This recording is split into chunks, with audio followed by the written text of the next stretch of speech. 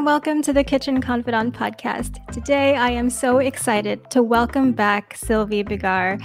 Sylvie is an award-winning international food and travel writer. You may have seen her words grace the pages of the Washington Post, the New York Times, and more. The last time she was on the podcast, Sylvie and I talked about the art of the memoir, and I am thrilled to have her on the show again to chat about her very own memoir, Cassoulet Confessions, Food, France, Family, and the Stew That Saved My Soul. Welcome back, Sylvie. It's so good to see you. Thank you. It's so great to be here, Liren. Thank you so much for having me back. I can't believe that months have passed. I thought it would, I didn't think it would fly by that quickly. I should know better, but yeah, I'm so excited. I have been reading your book and I love it so much. I couldn't put it down, let's just say. I don't want to give away anything, and I will leave that to you, but my goodness, I love it so much. It's such a wonderful, wonderful read. And maybe, I know you talked about it before, can you just talk to everyone a little bit and tell everyone what led you to write your memoir? So thank you first for your kind words. And you really could not have chosen better words because, in fact, I couldn't put it down. That's the best compliment I think that any author can get. And I am extremely lucky and happy to tell you that I've been hearing this over and over again. I couldn't put it down. Now, it's not a very big book. So, yeah. I couldn't put it down and then I finished it, which is great. It's not, I couldn't put it down, but then, there were, 125 chapters. No, it's a short book. It's a short read. However, it took me a very long time to figure it out.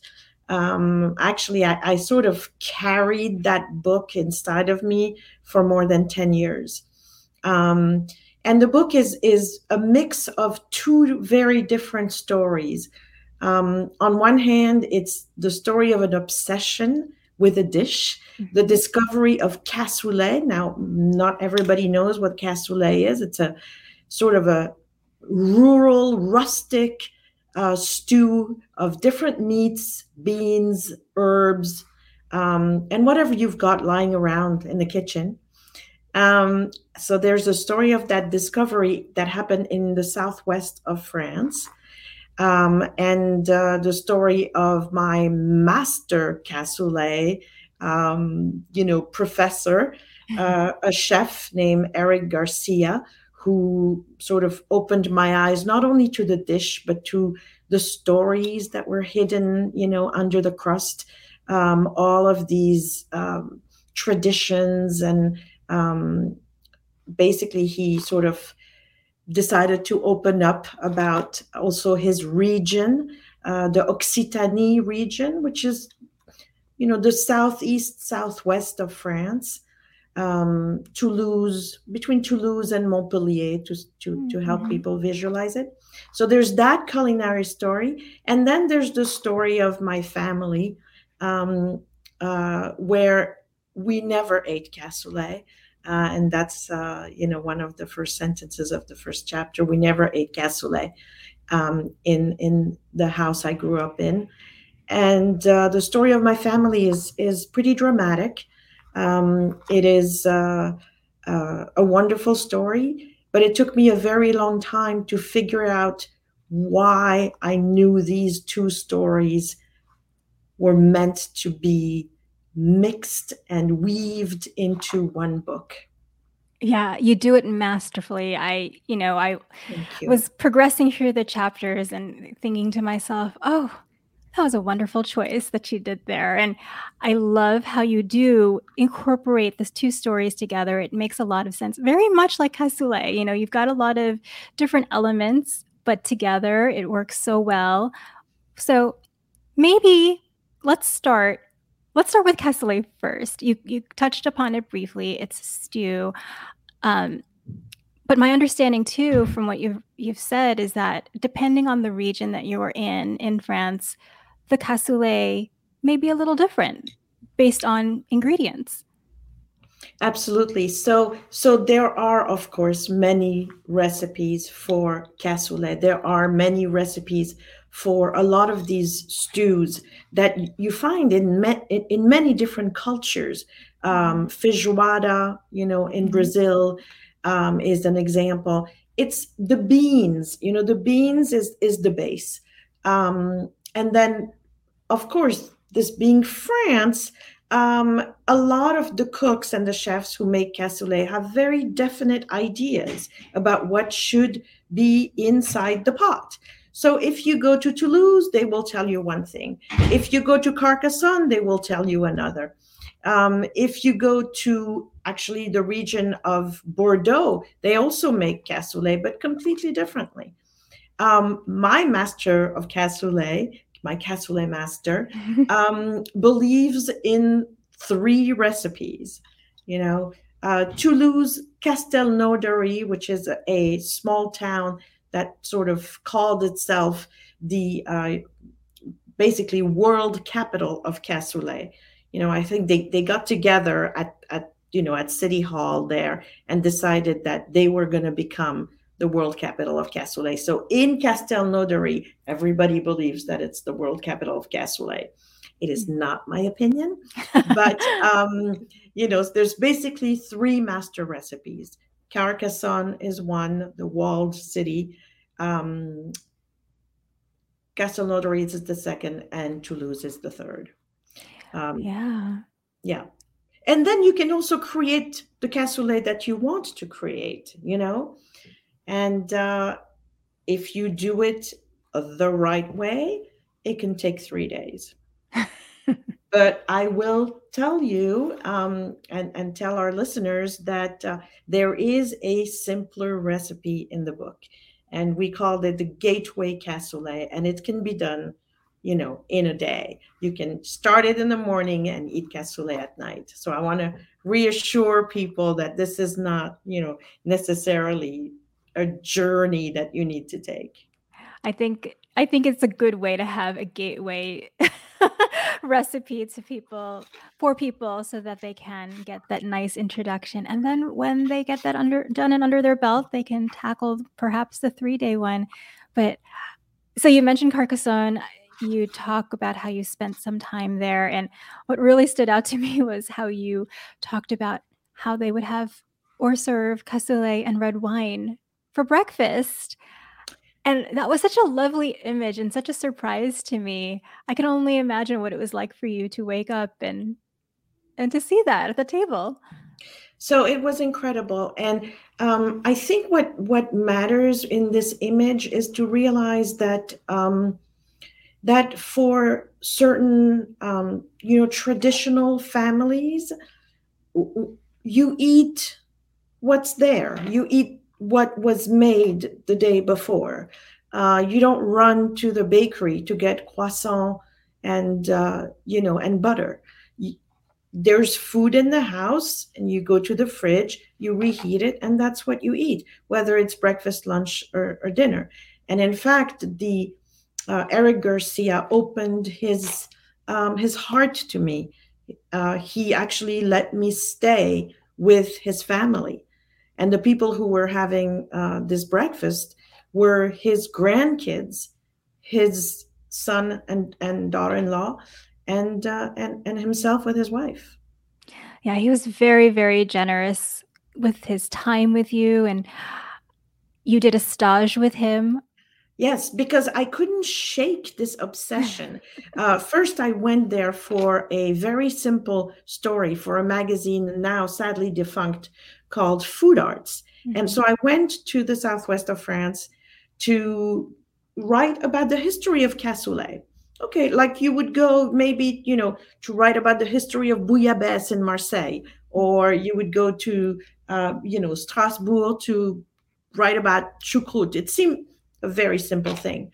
But in fact, I realized that, with this cassoulet came a whole region where, people cultivated beans and it had to be these beans that went into the pot. And, I went to the duck farmer and went to pick wild herbs in the Montagne Noire. And so I came back to New York and started writing my simple story for Food Arts. But then I couldn't stop. I continued to write all kinds of other stories, which pot to use. And I wrote that for a very different magazine, a very high, luxury magazine. And then, a whole story about the region and on and on. And finally, I just realized I had to go back. And so I called Chef Garcia and I asked him if I could come for a stage. And he basically, because he was gruff, Mm-hmm. kind of full of character and personality. And so he was kind of sneering, like, you think you can learn to make cassoulet? Yeah, you come here and we'll have fun. Well, And he put you to work. and as soon as I arrived there, I'm not going to give the story away, but what was waiting for me on that counter, was a pretty striking part of an animal waiting for me to cut it up. Yes, you got very intimate with the ingredients. True. And I'm really impressed with, how he really took you through every ingredient, and not just in his kitchen, but all over. I mean, you drove places to really visit everybody and all the farmers. Yes, he wanted me to understand why cassoulet mattered. Well, he did a good job. And thank you for sharing that with us. One of the things I did want to touch on was duck confit. Yes. I would love if you could just talk about its importance, just because I feel like it's not, it's not a common thing here in the US. Like, I actually have a little tureen of duck confit in my pantry from our exchange student. That was a gift of hers. And I am so hesitant to open it because I know it's precious. But maybe you could just talk a little bit about its importance in the process of making it. Well, I think, first of all, duck confit is basically duck cooked in its own fat or in additional fat. So we're going back to the way meat was preserved, in Roman times. So it's nothing fancy. Actually, it's the opposite of that. It's just a very traditional way of conserving meat. Now, it is precious. You're absolutely correct about that. But I see duck confit now in the stores in New York City. I see it, and maybe this is thanks to Ariane Daguin, who created this company called D'Artagnan, D'Artagnan.com. And through D'Artagnan, you can order duck confit. And duck confit is very important in cassoulet because it's salted also. And so it gives it salts the beans, if you will, and the fat melts, within the pot. You sear the duck confit first, and then you put it, you sort of shred the meat in some recipes, and then you put that in the pot. It's a very important part of cassoulet. However, you find recipes without duck confit. For example, in Carcassonne, the traditional way to use poultry was to go out and hunt partridge. Right. And the partridge, basically eat the grapes. They eat the fruit of the vine. So I didn't know that until I read your. Yeah, so interesting. And it's one of the reasons they're so delicious is because their meat is full of these grapes. So, but hunting is a whole other topic, and sometimes you can hunt and sometimes you can't, depending on the region and the time of year. So people do use duck confit as a replacement. So I'm just curious, with all the time that you spent with Chef Garcia, what do you remember most from your time with him? His hands. Oh. He had the most amazing hands. his hands were definitely a worker's hands, you know. Mm-hmm. You could see that these hands had worked and overworked meat, vegetables, fish. They had been scratched, they had been burned, they had been hurt. However, they were also the hands of a poet, because he is such a person, such a complete person. And when he took a pen, you know, he held a pen very delicately. And when he wrote a recipe for me, you know, I felt like his suddenly his movements were completely different. They were elegant Mm. suddenly. And so I feel that his hands were sort of a summary of who he is.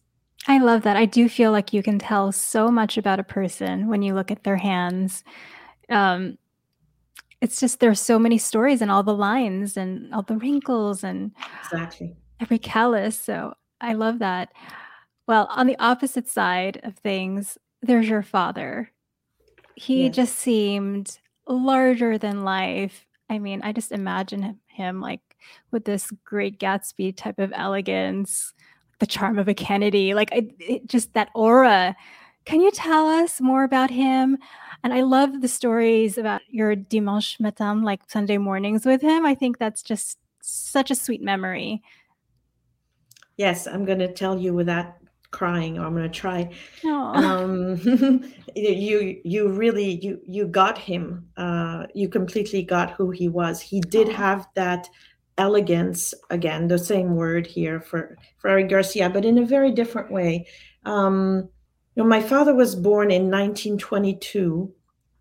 I think he was particularly handsome, but he was also very headstrong, and he had a drive. Uh, mhm. he he knew what he wanted. He sailed since he was 6 years old. He started to sail. He actually built his own sailboat It's incredible. when he was 8. You know, with a sheet and a broom, actually. And then he went from that, if you can sort of imagine that, on Lake Geneva. He went from that to beating Ted Turner in the world championship of his boat category. That's Um, incredible. That's just amazing.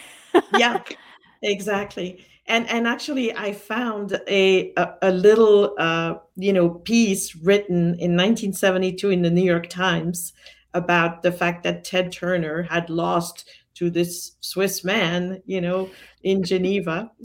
So that was interesting. But I guess the most important piece of my father's persona when it comes to the book is the relationship that we had, you know, and the fact that he was my best friend, and that I thought I knew everything there was to be known about him. And again, I'm not going to give it away, but I did not. There was a big piece of him that he kept hidden for a long time. Yeah, your family stories are so incredible. Um, really, a movie could be written or made about it, honestly. I think it would translate so well to the screen if you ever had that opportunity. Um, and I love that you wrote, childhood memories don't only stay with you, they mold you and make you who you are. So I would love to know, what are some of the memories that you have recreated for your own family? I have not recreated the Sunday mornings. Mm. That's no, I have not done that. So I have two children. Um, and what I've done, though, is I have taken them to my parents' house over and over again. And happy to say that the house is still in our family. Actually, my mother is still living in it Oh, that's at wonderful. age 96 and a half. Wow. So basically, yeah, my kids, both my daughter and my son, have spent many vacations there. And I feel that this house is sort of our legacy. Um, Now, as far as traditions, I've been cooking, I guess, with them a lot, trying to also transmit, the French culture, not in a literary point of view, but more in a lifestyle point of view. I love cooking Sunday lunch, which is a very French thing to do. And big revelation here, I hate brunch. So we don't eat brunch in my house. We make Sunday lunch, and maybe leg of lamb or a cassoulet or a bœuf bourguignon à la Julia Child, Mm-hmm. but definitely no pancake or scrambled eggs.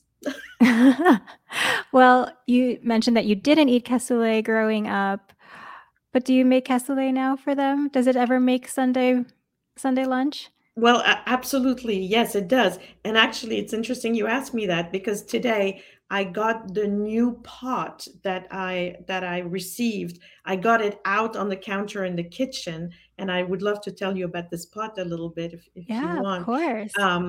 And my son came down and he saw the pot outside of the drawer, and he said, "Are you making cassoulet?" And so I said, yes, actually, I'm going to make cassoulet next week. Oh, I love So, it. yes.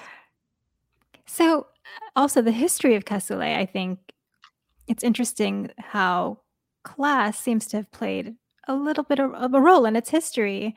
I feel like with beans as the source of protein, you called it or alluded to it as peasant food. How is it received now in France? I think cassoulet has now entered kind of the pantheon of French specialties.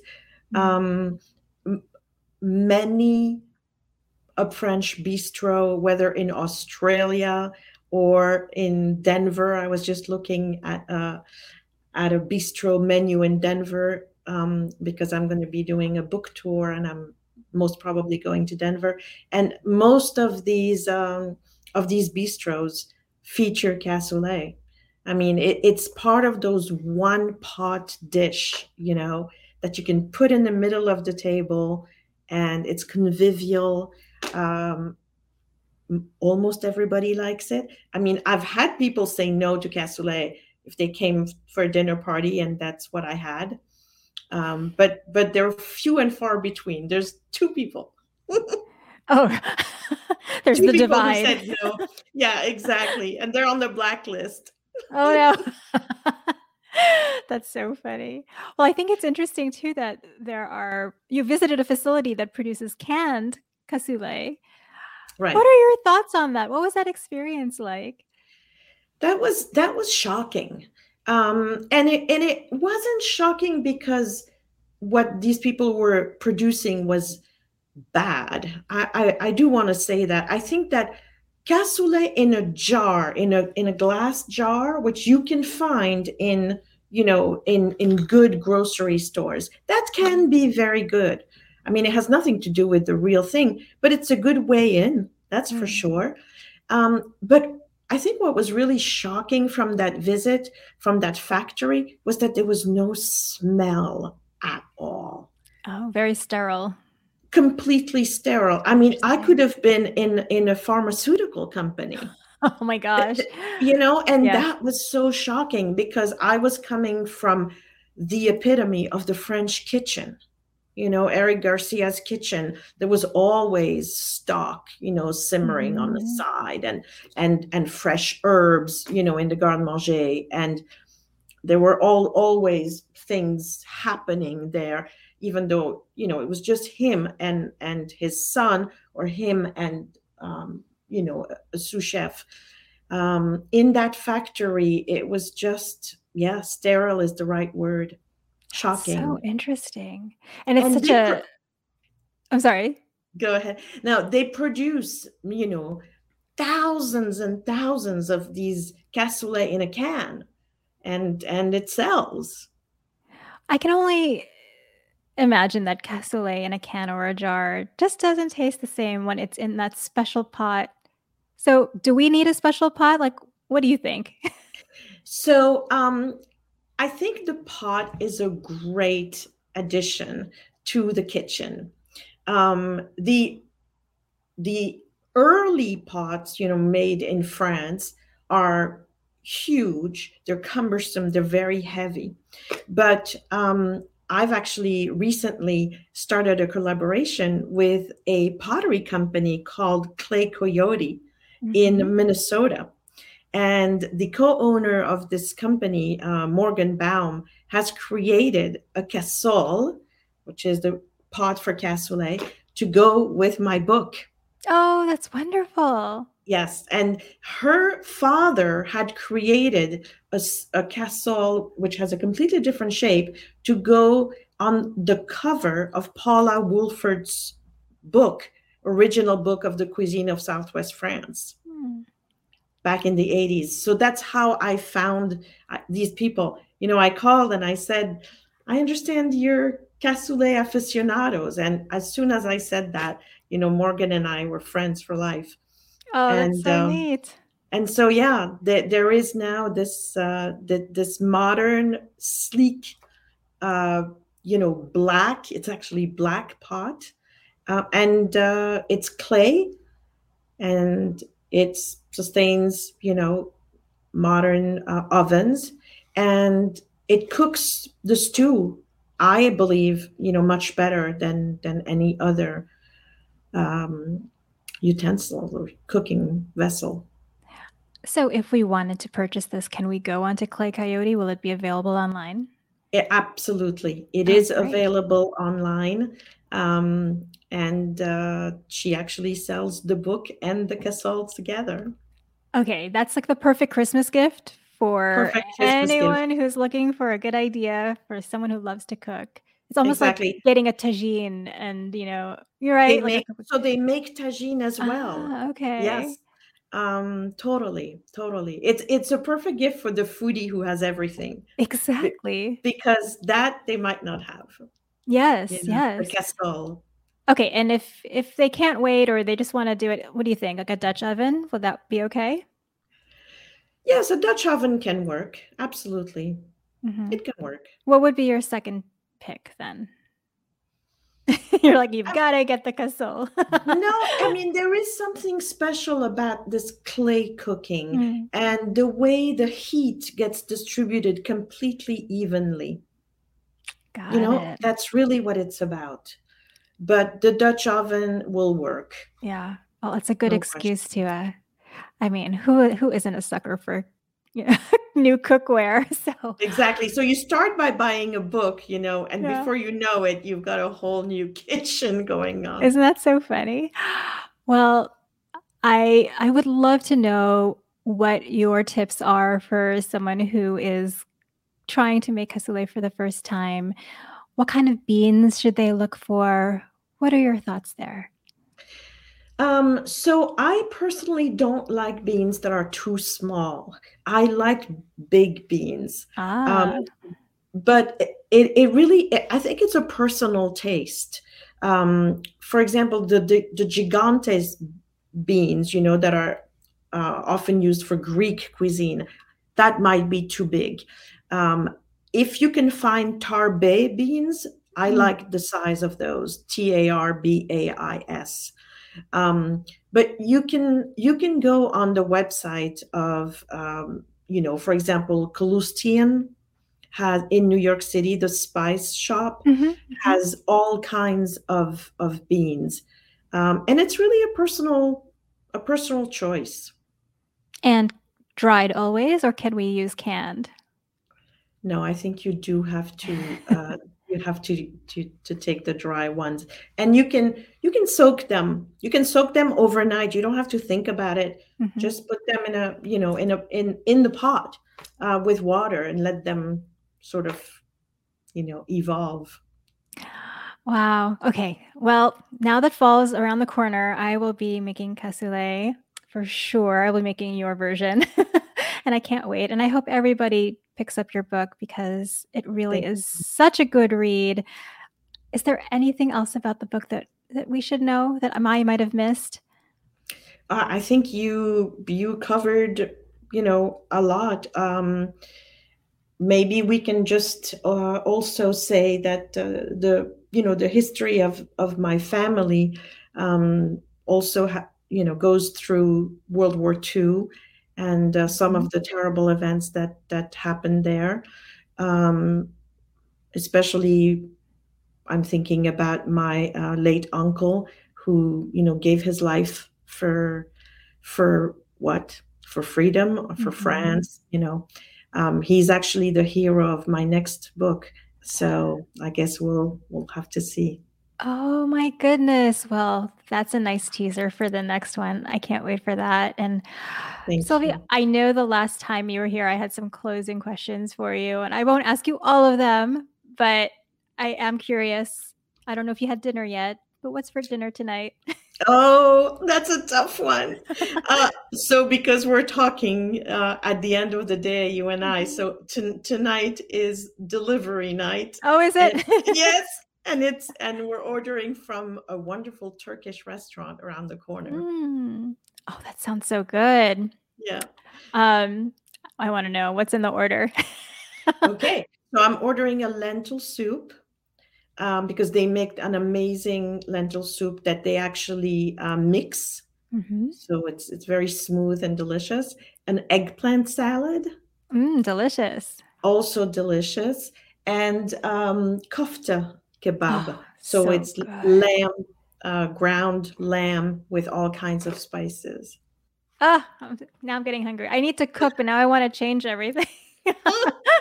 Can you order? I could, but no, I can't.